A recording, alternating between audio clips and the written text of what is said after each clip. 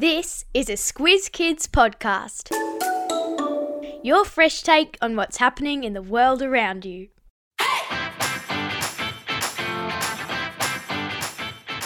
Each week we give the world globe a spin and see where we land. Then we take the kids of Australia on an audio excursion to visit that country and its people. I'm Amanda Bauer, and today on Squiz the World we're visiting England, the country that gave us English, sandwiches and soccer. And, of course, sent their convicts to Australia. Strap yourselves into the Squiz Kids Superfast Supersonic Jetliner as we take off and take a squiz at England. Just the facts. England is part of something called the United Kingdom of Great Britain and Northern Ireland, which is usually shortened to the United Kingdom, or UK. It's made up of 4 independent countries: England, Scotland and Wales, which are found on an island called Britain, and Northern Ireland, spelled Ireland, which is on a different island, spelled Island. It helps if you pronounce it the way the Irish do, Ireland. England is the southernmost country of the UK, and 80% of its people live in towns and cities. But those towns and cities only cover about 10% of the country. So England is known for its green, rolling hills and open moors. Moors, M-O-O-R-S, are grassy landscapes. England is also known for being very rainy. And if a moor gets really wet, it becomes a bog. The cool thing about bogs is that they can be like quicksand, and mummified bodies have been recovered from English bogs after being preserved there for thousands of years. I put a link in your episode notes to a video about the Lindo Man, one of England's most famous bog bodies. 56 million people live in England, more than double the number of people in Australia, even though our country is 59 times bigger than theirs. Overcrowding is actually one of the reasons that England started sending its criminals to Australia, which the UK colonised to create a penal colony, or a gigantic prison. Today, about 1/3 of people living in Australia say that they have English ancestry. Do you? The capital of England and the United Kingdom is London. That's where the UK Parliament sits, and it's also the main residence of the monarch, a fancy word for a king or queen. The monarch was the most powerful person in England for many centuries, and there are lots of stories about them killing each other off to get hold of the throne. Protect the king! Now, the king doesn't really take on any political power anymore, but he is still officially the head of state, and he could overrule or sack the elected prime minister if he wanted. The royal family also brings a lot of tourism to England. People love seeing Buckingham Palace and the Beefeater Guards out the front. Now, those royal guards are supposed to keep a straight face. I'll put a video in your episode notes of an Aussie traveller who is trying to make a guard laugh. It's pretty hilarious, although some of the jokes he reads from a book are a little fruity. Whenever you travel, it's important to learn a few words in that country's language. It's a great way to show respect. So let's Learn the lingo. I bet you can guess what the official language of England is. Yeah, it's English. But why did such a small country end up with its language being spoken worldwide? Well, England once ruled over a huge empire of colonies. At one time, they were in charge of 1/4 of the world's land surface and 458 million people. And wherever they went, they took their language with them. English is sometimes called the language of Shakespeare. William Shakespeare was a very famous playwright and poet from the 1500s, and you'd be amazed by how many of the words and phrases we say today were invented or first written down by him. I'll put a list in your episode notes, but the next time your parents say that you're eating them out of house and home, you can give a little nod to Shakespeare. Although we also speak English in Australia, there are some dialects from England that are actually quite tricky for us to understand, not to mention their rhyming slang. So what do you think this means? Come down the apples and pears and get the dustbin lids there loop-the-loop. Hilarious, right? Well, it's rhyming slang.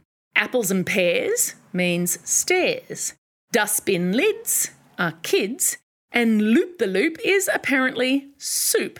So what they're really saying is Come downstairs and get the kids their soup. There is most definitely a link in your episode notes to more examples of Cockney rhyming slang. You'll have a lot of fun with it. And a big shout out to Squiz Kid Lenny all the way over in England for recording that for us. Well, we already speak the English language, so there are no excuses. It's time for school. In England, if you go to a fancy school that costs your parents money, it's called, wait for it, a public school.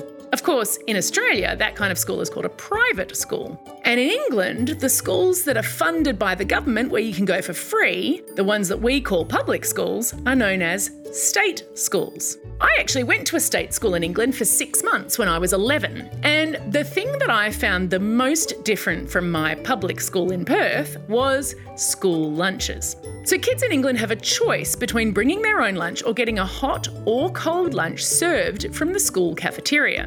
Families who can't afford to pay for those school lunches get them for free, and when I was a kid, there was a lot of fried food involved. Nowadays, the celebrity English chef Jamie Oliver is one of many people leading a campaign to include more fresh fruit and veggies on English school lunch tables. Now, one of the things I quickly learned at my school was that the good food could run out quite quickly. And if you played a school sport and trained at lunchtime, you were allowed to go and get lunch first.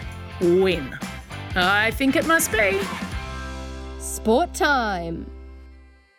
The English claim that they invented football, or soccer as we know it. Now, not everyone agrees, but there's some pretty good evidence in their favour. First of all, the rules of football were first written down in England in 1863. But it was played in public schools, remember they're the private ones, much earlier than this. Before the rules were written down, each school actually had its own set of rules. In some schools, your opponents could catch the ball if you kicked it below their knees. Or if you caught the ball near the goals, you could score by taking no more than 3 standing jumps into the goal. Of course, nowadays, unless you're the goalkeeper, if you touch the ball with your hands, that is a problem.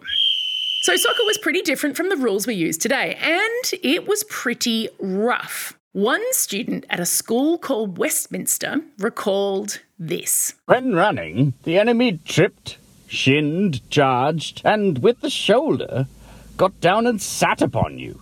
In fact, did anything short of murder to get the ball from you. Yikes!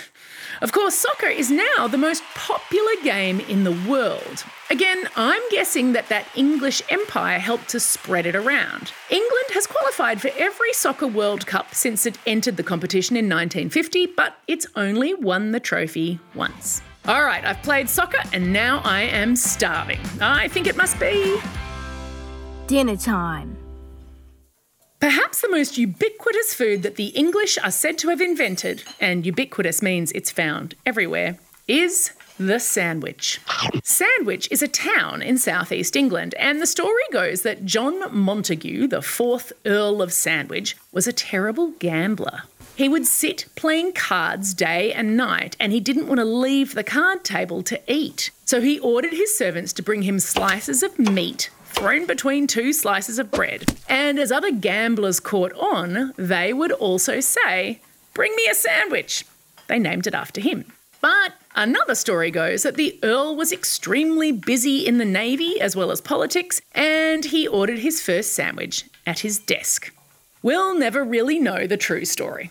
England is also famous for its fish and chips, which you buy at a shop called The Chippy. And in fact, you can combine both things and order a chip butty, which is a sandwich filled with hot chips and a brown sauce. Now, I don't think you need me to give you a recipe to make a sandwich or put hot chips between 2 slices of bread. So I've included in your episode notes a link to another famous English dish called Bubble and Squeak. It's a great way to cook up leftover roast veggies, and the name apparently comes from the sound of the ingredients frying. Time for the quiz. This is the part of the podcast where you get to test how well you've been listening. Question number 1. What is a private school called in England? Yeah, that's right. It's a public school. Question number 2. Australia is how many times bigger than England? That's right, you could fit 59 Englands inside Australia. And question number 3, who is the English poet and playwright whose words and phrases are a part of everyday language today? You got it, it's William Shakespeare. That's all we have time for today. Thanks for staying curious about the world and joining me on this incredible trip to England. Now get out there and have a most excellent day. Over and out.